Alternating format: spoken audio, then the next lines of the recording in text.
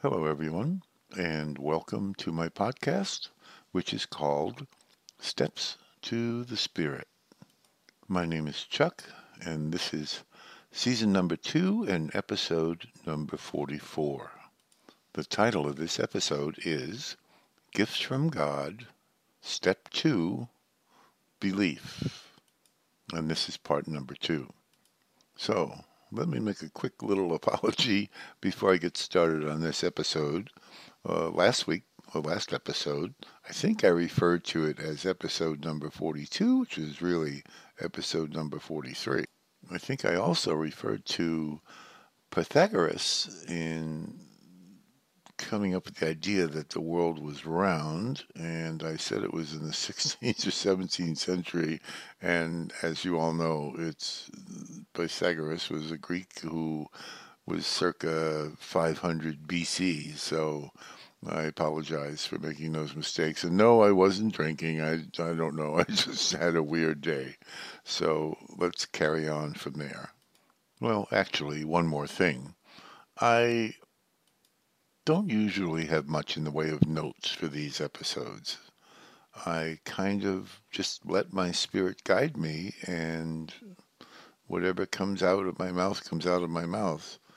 And of course, my spirit never completely takes over my humanity, and being human, I can make mistakes. I usually listen to this podcast after I record it, and I almost never change anything, even if I'm not over with it. And it is what it is.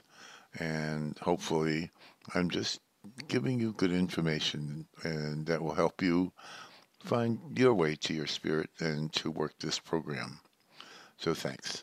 All right, now let's get to uh, the gift of belief. So last episode, we kind of, I think, left ourselves in a bind. After the first step, and also the second step, I realized that okay, I'm powerless, that my life was unmanageable, and even worse, that it sounds like I'm pretty much insane. When I thought about that, it kind of reminded me, one of my heroes is, I don't like to talk about religion in these podcasts, or even the Old and New Testament and things like that. But one of my personal heroes is St. Paul. And one of my favorite parts of his writings is Romans, where he says, something like, "Oh, what a wretched man I am." And to me, he kind of insinuates that succumbs to his physical self, his humanity, which I certainly certainly can identify with. And he recognizes that, and he says, "How in the world can I overcome this? I don't want to I don't want to do these things that I do, but I do them anyway." And his final awareness and conclusion is that it is God in him that he needs to turn to. Now, St. Paul didn't have a priest or a rabbi to go to. He didn't have a church or a synagogue or a mosque to go and pray and ask for help. What St. Paul needed to do, and what he implies, is that he had to look within. And my friends, this is exactly what I had to do. I had to look inside of myself. I had to forget all the readings and all of the so-called meditations and all of these helps to find God. And I had to forget my religion. I had to forget pretty much everything I thought I knew about God. Because for me, hey, that wasn't working. It didn't help me at all, and I wasn't. It just didn't. So I guess what I'm saying is, if you find yourself in this position, if you find yourself saying, "Oh, what a wretched person I am. How can I get out of this? How can I change? How can I do things differently?" I guess the only thing I can say is that it's time to fish or cut bait. Which are you going to do? Are you going to take the bull by the horns and say, okay, let me look at this. Let me see if I can possibly believe in a power greater than myself. Let me see if I can believe in God. And again, for those of you who might be atheists or agnostics, I admit, I agree that this is going to be a very difficult time for you, a difficult thing for you to do. But I think that it is absolutely an imperative that you try, that you rethink what you've thought in the past, maybe talk to people, maybe try to get some help, and look at what's been going on in your life up till now, that it hasn't been working, obviously. And maybe it's time to try something different. Again, one of the things I think about insanity is that somebody said if you keep trying things the same way and they don't work and you get negative results, the insanity is to try it again, expect that this time it will work better. Hello, I said to myself, it's not going to work any better this time than it worked last time. But that was only after I think I finally started to reach bottom. And I think one of the things is reaching bottom. I think that's one of the important things, one of the clues that I can reach out for help beyond myself or beyond my addiction. I was finally at the point where all hope was lost for me in humanity anyway. So what did I do? Well, the answer for me was trying to make myself available, trying to get myself into a position where I was listening.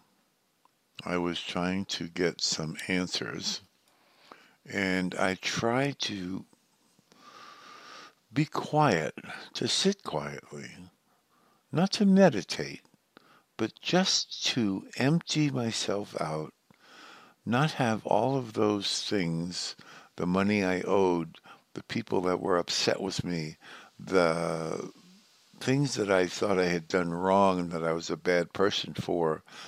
No, I had to try to empty all of that stuff out of my mind, out of my being. I tried to sit there and just say, God, please help me. Wow. And maybe that was the first real humility that I thought I had in a long time. God, I cannot handle this on my own. I need your help. I needed to become what I would call an empty vessel, to get rid of all of the crap, to get rid of all of that junk that was inside of me, that what I thought I was, and to make myself available for God's direction. I needed to put myself in a position to be able to look at the next step, which is the third step, and be able to decide to let this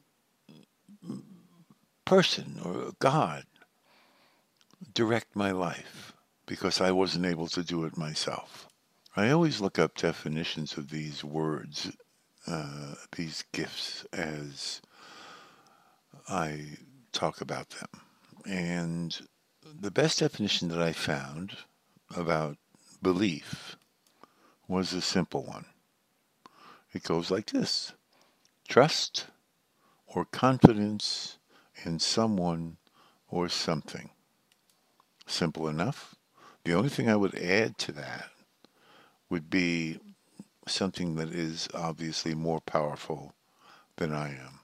I know for some of you, for some of us, it's not easy. Maybe we've had some very poor experiences in our lives, especially maybe when we were younger, with religion per se. But that's not what we're talking about here. We're not talking about the religions of man. We're talking about the God of you, the God of me, the God of us, that doesn't live anywhere on earth. He lives within us. And this is the God that I choose to give control of my life. As hard as that might be, one of the things I've heard bandied about in 12-step programs is the term act as if. And for some, maybe that's a good way to handle this right now. Is act as if God is with you. Act as if God is helping you. Act as if you believe in God and see what happens. And it's my belief that God is so powerful that he will make things work for you.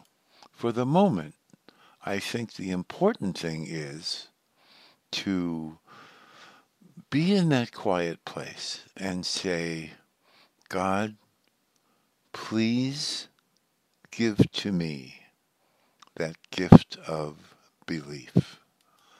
You may not believe it, but as I've said, I believe that we are all created with the possession of God's grace that will help us in acquiring all of these gifts and help us to be in connection with our spirit.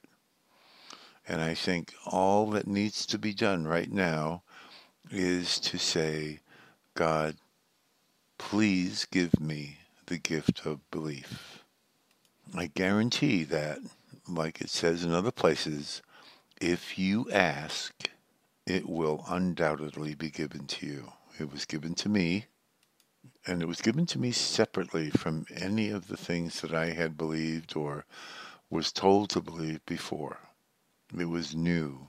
It was a new way to look at myself, a new way to help make me better.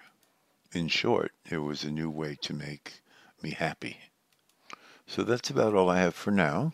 And next time we'll be talking about the gift of trust. Thank you for listening, and so long for now.